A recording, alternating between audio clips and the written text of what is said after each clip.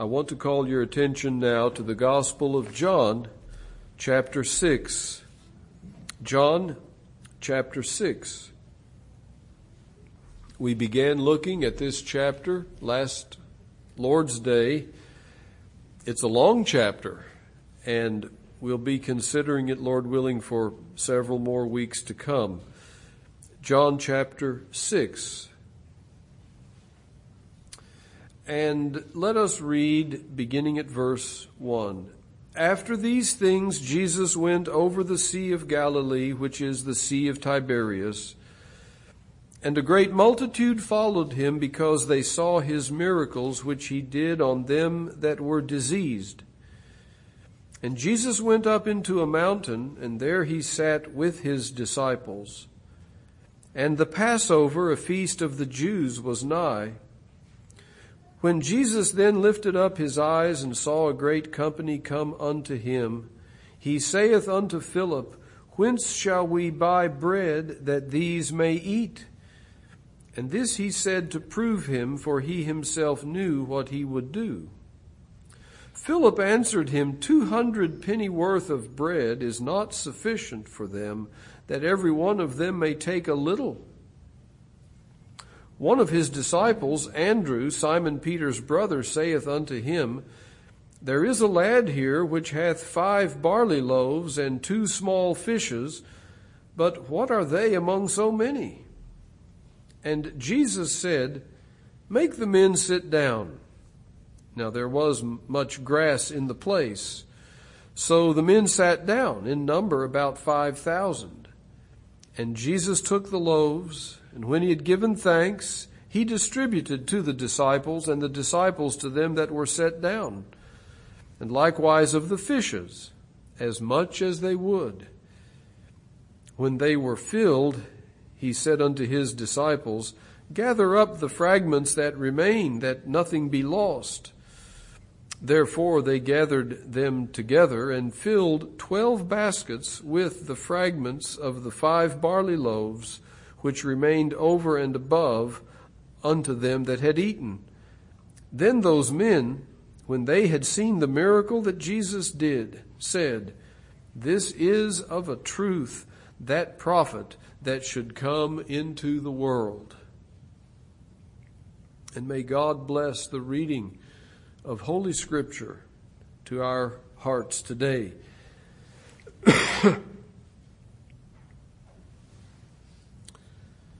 Instead of getting some much needed rest on the far shore of the Sea of Galilee, our Lord and the 12 disciples could not long avoid the demand of the public for attention and for help.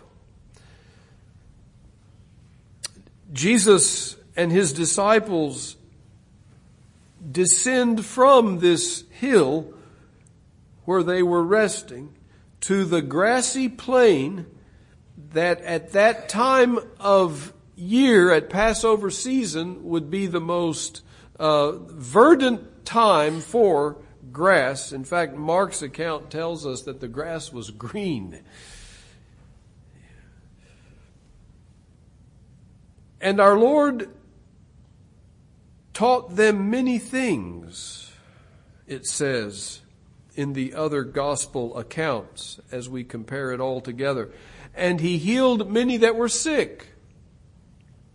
Now, we're focusing on John's account of this matter, but as we draw from Matthew, Mark, and Luke, and their accounts also, we arrive at a sequence of events, something like this. Perhaps our Lord had this exchange with Philip in verse 5 early on, as the multitude came and as Jesus and the disciples came down to greet them. Jesus sees this company coming and says to Philip, "Where will we buy bread?" that these may eat. And in verse 7, Philip's answer was 200 penny worth. How much is that? Well, if, according to another passage of Scripture, a day's wages was what's called a penny, the coin that is designated as a penny, then this is 200 days' wages.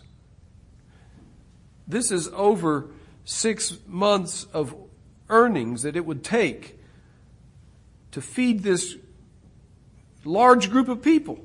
And that wouldn't even be enough for them all to be filled. It would be just enough for each of them to have a little bit to kind of tide them over, Philip says. Then perhaps between verse 7 and verse 8 is the time frame in which the Lord spent no doubt hours speaking, teaching, answering questions, explaining things, and then healing the sick.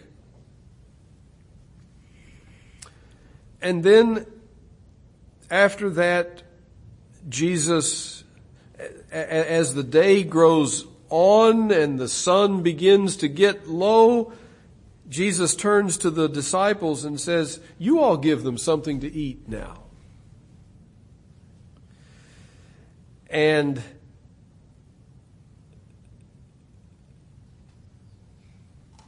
Jesus asks, "What food is on hand?" Andrew answers, and I paraphrase here, there's a young boy who has 5 little pancakes. That's kind of what the loaves would be like, a small flat piece of bread, and 2 small dried fish. But that's as good as nothing in the face of all these thousands that are hungry. We might as well not have anything as have that. It would be an insult to set that little bit before thousands of hungry people, upon which Jesus gives these instructions: have everyone sit down by groups of 50 and 100. That allowed for orderly distribution of food, as well as the ability to give a good head count of how many were there, which was 5,000 men, not counting women and children. Then our Lord takes these few pieces of bread and fish, prays to the Father in heaven, giving thanks, asking His blessing, and then He gives to the disciples, and the disciples give to the groups of 50s and 100s. And as our Lord distributes to the disciples, and perhaps the disciples engaged others to make for a speedy distribution. It would have taken quite a while for 12 men to do it all by themselves. But whatever the case, a most marvelous miracle took place. As the Lord gave out the bread did not diminish. As the Lord gave out the fish did not diminish. One old writer says it this way: there was a strange kind of arithmetic that occurred here. Division became multiplication, and subtraction became addition. And all of the people, thousands and thousands, gladly received the food. You know, you wonder if some of them that were far away didn't even become aware immediately. Maybe they were told later of where the food came from. And they were all filled. Everyone had all they wanted. As it says at the end of verse 11, they ate as much as they would. They ate as much as they could hold. And you have to wonder, maybe some of them wanted seconds. Some of them may have wanted thirds. Some of them may have overestimated how much they wanted and as we say, bit off more than they could chew. And so Jesus says, gather up the leftovers so as not to waste anything. And they filled, it says, 12 baskets full. There's a Jewish custom that I read of that says that at a meal, some food would be kept and reserved for those who were doing the serving. And so perhaps that's the significance here of 12 baskets for 12 disciples. This was a most remarkable miracle. And though Jesus did raise the dead on 3 occasions, some say that in a way this is even the greatest miracle of all because it was so public and it involved so many people. Over 5,000. Well over 5,000. It is the only miracle that Christ performed during his public ministry that is recorded in all 4 Gospels. And there's significance in that. So, what are we to learn from this amazing event? Well, I want to approach it from the perspective of the individuals involved, the people who were on the scene there that day and witnessed that event. And so we begin first of all with Jesus. He is the main character in the story. And we want to see several things by way of application from looking at our Lord here first and foremost. Let us behold his heart of compassion. Now, before he fed the people, again, comparing with the other parallel accounts, he spent the great amount of time teaching them and healing their sick. His priority was along those lines, but he did not ignore their need even for food, for daily bread. After all, as a man, the Lord Jesus knew the pain of hunger, didn't he?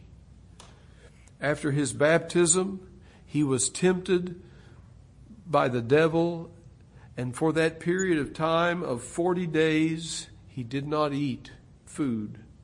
He knew what it was to be hungry. He considered with a heart of compassion the need of these people. He knew how far they had walked that day, and some of them women and children, some of them sick people, walking a distance of about 10 miles, probably over some pretty rough trails, crossing the Jordan River. He knew the hours that they had spent patiently listening to him. And as a good shepherd, he would not send the sheep away hungry. Here is the good shepherd at work, providing for the needs of the flock.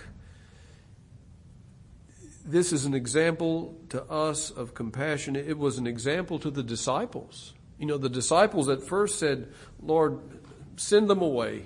They've been here a long time. The sun's going to set. Before dark, we need to send them on, get rid of them. And our Lord says, let them stay, and let's give them some food. Oh, what a heart of compassion we see in our Lord here.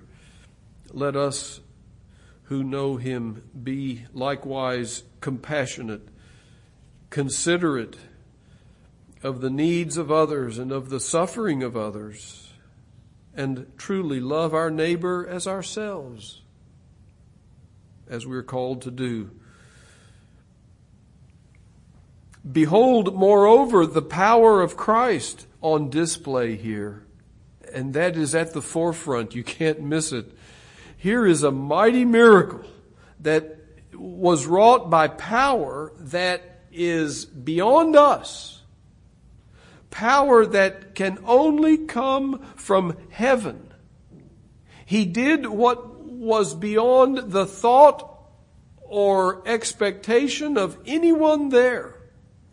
These disciples who were familiar with the Old Testament scriptures and how that God provided manna miraculously in the days of Moses and so on, it did not cross their minds that Jesus might miraculously feed this multitude.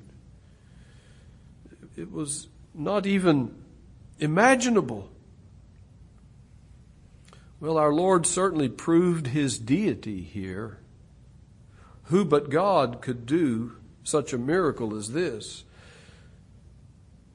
Let us then behold the glory of God in the face of Jesus Christ. Let us recognize in Jesus of Nazareth, yes, a real man, but much more than a real man. God in the flesh. Let us not doubt his identity as the Son of God in human flesh for our redemption. His many miracles, his many displays of extraordinary divine power. And right here with thousands of witnesses. Who could deny this? In all of this we see proof of his divine power and his deity. Let us behold also the thankful heart of Christ as he gives thanks, it says there in verse 11, for the food. Before he distributed it to the disciples and the disciples to the people, he pauses, bows his head, and prays before the meal. Let us learn to do the same. Let us always be thankful for God's daily bread provisions for us, and eat with thankful hearts and express that thanks. And I know out in the world there are sometimes scenes and occasions where we cannot make a public kind of prayer, but let us certainly pray in our hearts. There have been saints in ages past who, I'm thinking of one in particular, Stonewall Jackson. He said he never so much as raised a glass of water to drink without first expressing thanks to God in his heart. Oh, that we might have that kind of thankful heart. Let us behold the frugality of Jesus. He would not let good food go to waste. And so we see his perfection here, that he was not a waster. There is a proverb that says, he also that is faithful in his work, No. He also that is slothful in his work is brother to him that is a great waster. The lazy person is very close akin to the wasteful person. Well, we should be neither lazy nor wasteful. And the Lord Jesus is a model to us of not being lazy, but being very industrious and very economical. Let us not waste any of the resources that God has given us. Let us gather up the fragments that remain of whether it be food or time or opportunities or material things. And the fact that they ended up with more than they started with is in itself a proof that what happened here this day was undoubtedly miraculous. You know, those who embrace liberal theology, they're always trying to find some rational explanation rather than a miraculous biblical explanation for things like this. And so back when liberal theology was really at its heyday, there were some who said, well, the people had really brought little supplies of food with them. It's just that the disciples couldn't see it. And so, when everybody actually pulled out the little, food that was in their pocket, it was actually enough for everyone to eat a little bit. Where did the 12 baskets come from? Full of food. Others have said, well, this illustrates the power of suggestion, that, you can kind of psychologically manipulate people and say, now, you're not really hungry, are you? You really feel full, don't you? Well, yeah. And they go along with the suggestion, and that explains for the fullness of the people here.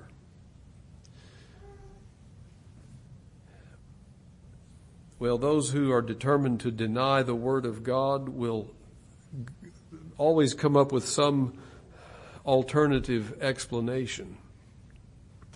I would rather believe the Word of God. And by the way, the Roman Catholic theologians find in this passage the reason for 7 sacraments that they hold to. It's right here. Can't you see it? 5 loaves, 2 fish, 7. And so that's why we have, they say, 7 sacraments.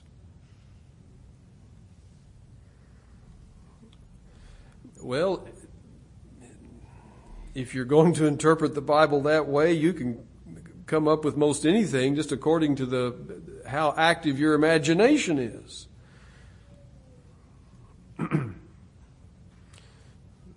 We must hasten on here.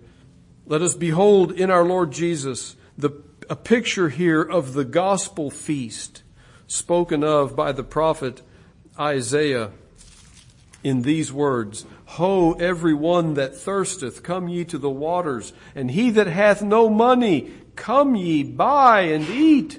Yea, come, buy wine and milk without money and without price. Wherefore do ye spend money for that which is not bread, and your labor for that which satisfieth not? Hearken diligently unto me, and eat ye that which is good, and let your soul delight itself in fatness. Incline your ear and come unto me. Hear, and your soul shall live, and I will make an everlasting covenant with you, even the sure mercies of David. Here is bread for the hungry. Here is Christ as the bread of life, and we'll see much more about that here in future messages from this chapter, Lord willing. But here's the bread of life in abundant supply for starving hearts to feast upon and to be filled with. And the many leftovers suggest the idea of abundance of grace, abundance of mercy. My dear friend, do you believe on the Lord Jesus? Do you feed on him as the bread of life? Do you take him in and receive life and spiritual nourishment from him? That's what we see illustrated in this great miracle. In him alone is salvation. He alone can satisfy hungry hearts. He cannot be bought. He can only be freely received by faith. Do you believe on him? Well, moving on here, let's consider the multitudes. Thousands of people. There's some things we need to learn from them. At the beginning, they were needy, desperate, and unworthy. Did they somehow earn the feeding that they received this day? Of course not. It was purely mercy and compassion on the part of our Lord that provided food for them. They had nothing with which to barter. Likewise, all of us in our sinful state are needy and desperate and unworthy. We are needy in our sins with no help from any earthly resources. We have no resources of our own. We are desperate before God, for we must die in our sins unless he, in his grace, intervenes.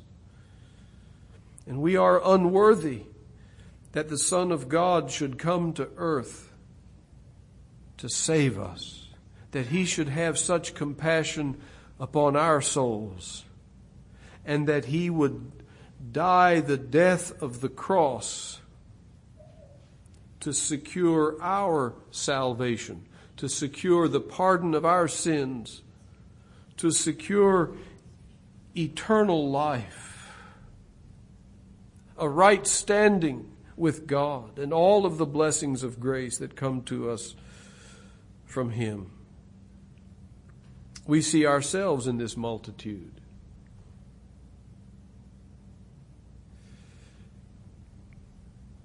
May God help us to see ourselves all the way through.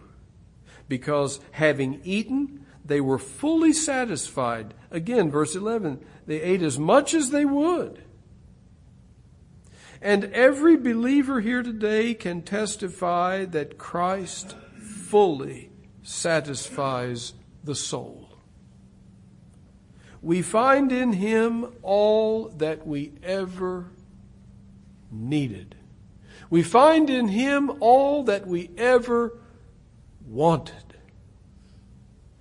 And we are ashamed that it took us so long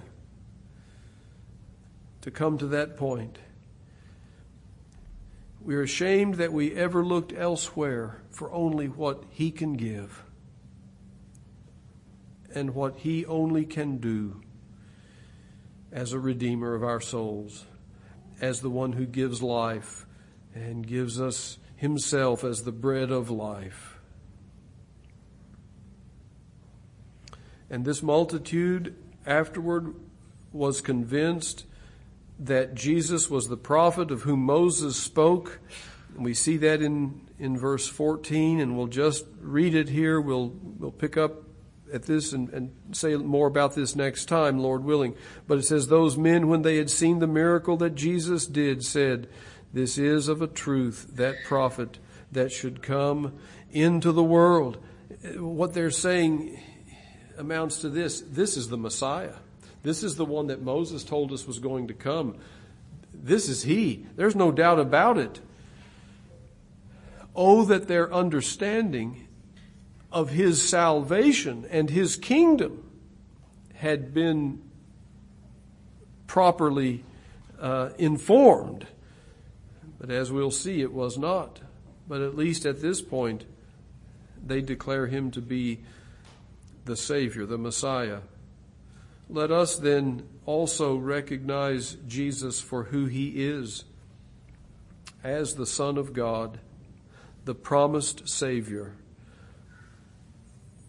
prophesied throughout the Old Testament times, all fulfilled in his coming to this earth for our redemption. Let us see in him our all in all, the Savior who came into the world to save sinners. Let us trust in him. Let us consider now, thirdly, the 12 disciples. They are players in this story as well. We've seen two of them here mentioned by name, Philip and Andrew, and on both occasions, no doubt, Philip and Andrew said verbally what the others were thinking in their hearts, but didn't say. Philip says, in response to the question, notice the question to Philip in verse 5 is, from where shall we buy bread that these may eat? Philip doesn't even answer Christ's question, where to buy. He doesn't tell him, where the market is, where the nearest grocery store is. He tells him, we don't even have the money. It doesn't matter where it's for sale. We don't have the money to buy. And then Andrew says something even more profound when he says in verse 9, there's a lad here which hath 5 barley loaves and 2 small fishes, but what are they among so many? Yes, I expect the other disciples were thinking the same thing. What's this little bit? We've kind of looked around. We've seen that nobody brought any food. There's this one young boy that's got a little bit here, brought a little snack with him. But what is that? What worth is that? What good is that among so many hungry people? Well, the Lord here knew that these disciples needed a test. They needed a proving. It says there in verse 6, this he said to prove him, for he himself knew what he would do. The compassion of these disciples needed to be tested and increased. Their faith in Jesus needed to be tested and increased. Does our faith need to be tested and increased? Does our compassion need to be tested and increased also? Our compassion on the lost, as well as compassion one for another. Well, let us consider the mighty works of Christ, such as this, that our faith in him and our likeness to him in way of compassion might be increased. Something else to learn from these disciples is simple obedience. From the way that the wording is given to us here, after the disciples, or Andrew in particular, expresses utter futility and hopelessness, the next thing is our Lord says, have the people sit down in an orderly way here. And you wonder what was going on in the mind of Andrew and the others. We don't read that any of them put up an argument and said, now, Lord, what's going on here? Why are you telling us to do this?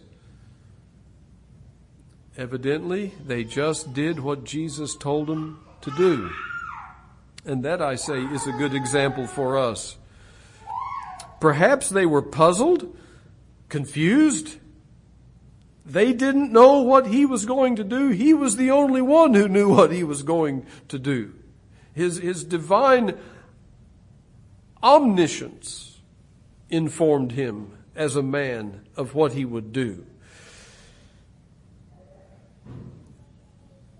But instead of arguing and saying, this is a waste of time, why bother, the people need to go, they did as the Lord commanded. And beloved, it is not our duty to understand what he's doing or to be able to explain what he's doing. It is our duty to do what he's given us to do. And this is a good example to us of that. Let us do whatever God in his word has told us to do, even though we don't understand what the outcome will be or where it will lead. He knows, but we don't know. But we must obey his commands and leave the result with him. One last thing about the disciples here is this. They had a great privilege here of ministering food from the hands of Christ to the hands of the people. It passed through their hands. And there's a beautiful picture here of carrying the gospel, relaying the gospel, which we have received from the hands of Christ and which has benefited our souls. And we desire and have the privilege of passing it on, distributing it to others. It's the privilege of every evangelist, whether in the pulpit or in the home or on the job or in the marketplace or wherever that you have an opportunity.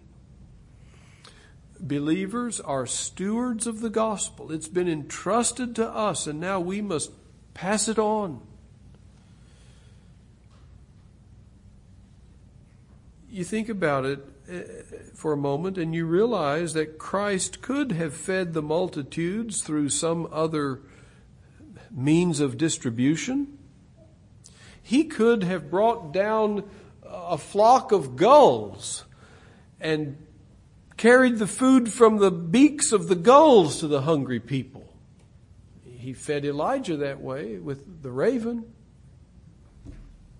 But our Lord wanted to use the disciples to distribute it. It was a great honor and privilege for them. Let us likewise understand that Christ could work without human agency, but he loves to use human agency. He loves to use a human instrument. And let us rejoice to have the privilege of being an instrument in his hand. It is a joy, and we benefit from it. It's good for us. Thank the Lord. Now, there's one last character here, and I've saved him for last because sometimes he's put first. And that's this young boy.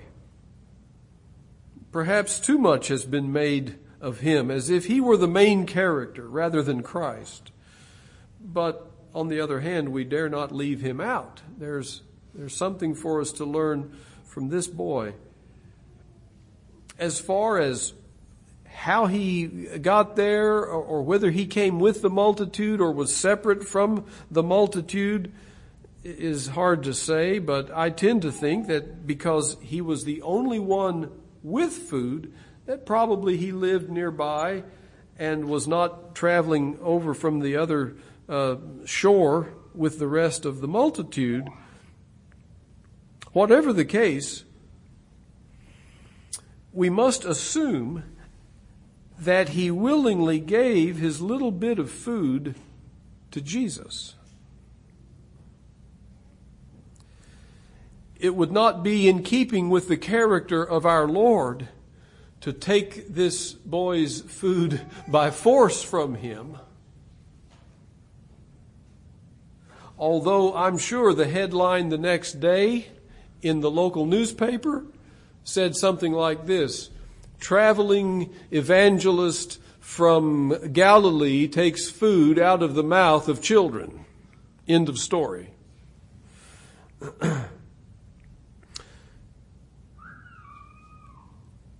But you think about this young lad. What could he do with his food?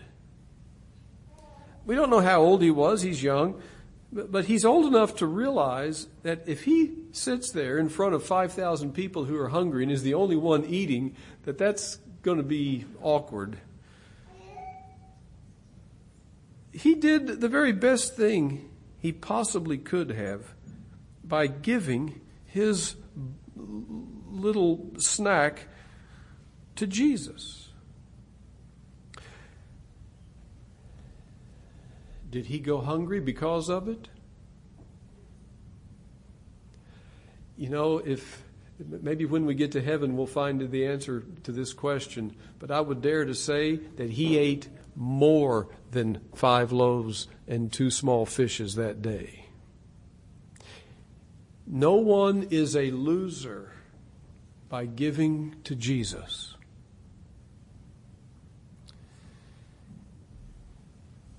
He will see to it that you are rewarded abundantly. Let us not selfishly hoard what God has given us, but because He is the one who's given it to us, let us willingly and gladly offer it to Him. And He is able to take our little and use it beyond our wildest expectation.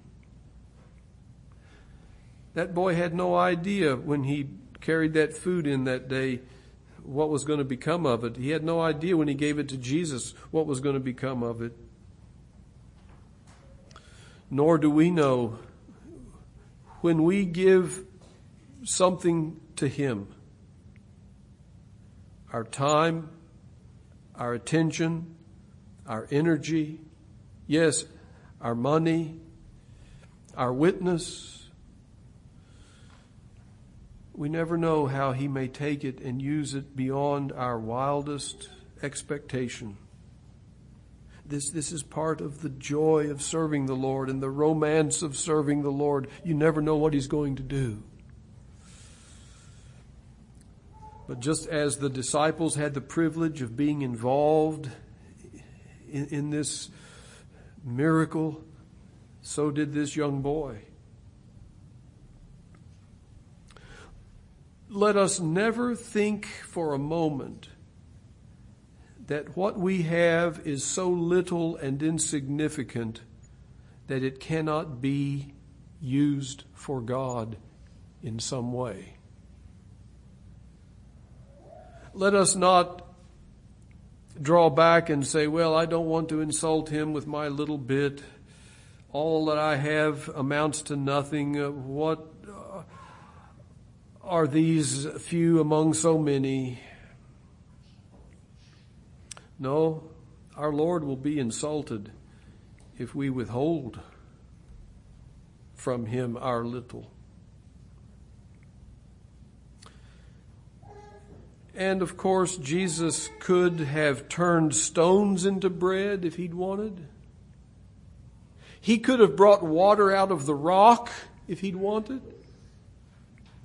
But our Lord's plan and purpose here was to take bread and fish from this young boy and feed the multitudes. What a privilege for that young boy then.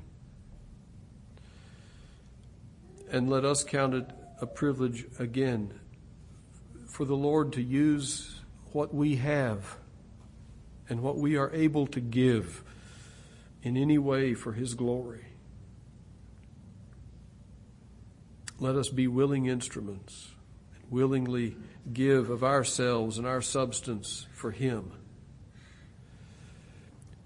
Well, thus we see in these various characters many things to learn. And I hope that we see a picture of the gospel above all. And we'll see more of that explained here in the chapter. Let me close with this thought. Who went hungry that day? Well, according to what we read, it doesn't sound like anybody went hungry. Everybody was filled. But just for the sake of illustration, who went hungry that day? Only those who refused to eat? Only those who looked around and said, well, there's not enough food here. Maybe they recognized that none of us have brought anything, and here's this boy with a little snack with him. That there's, I'm not going to bother.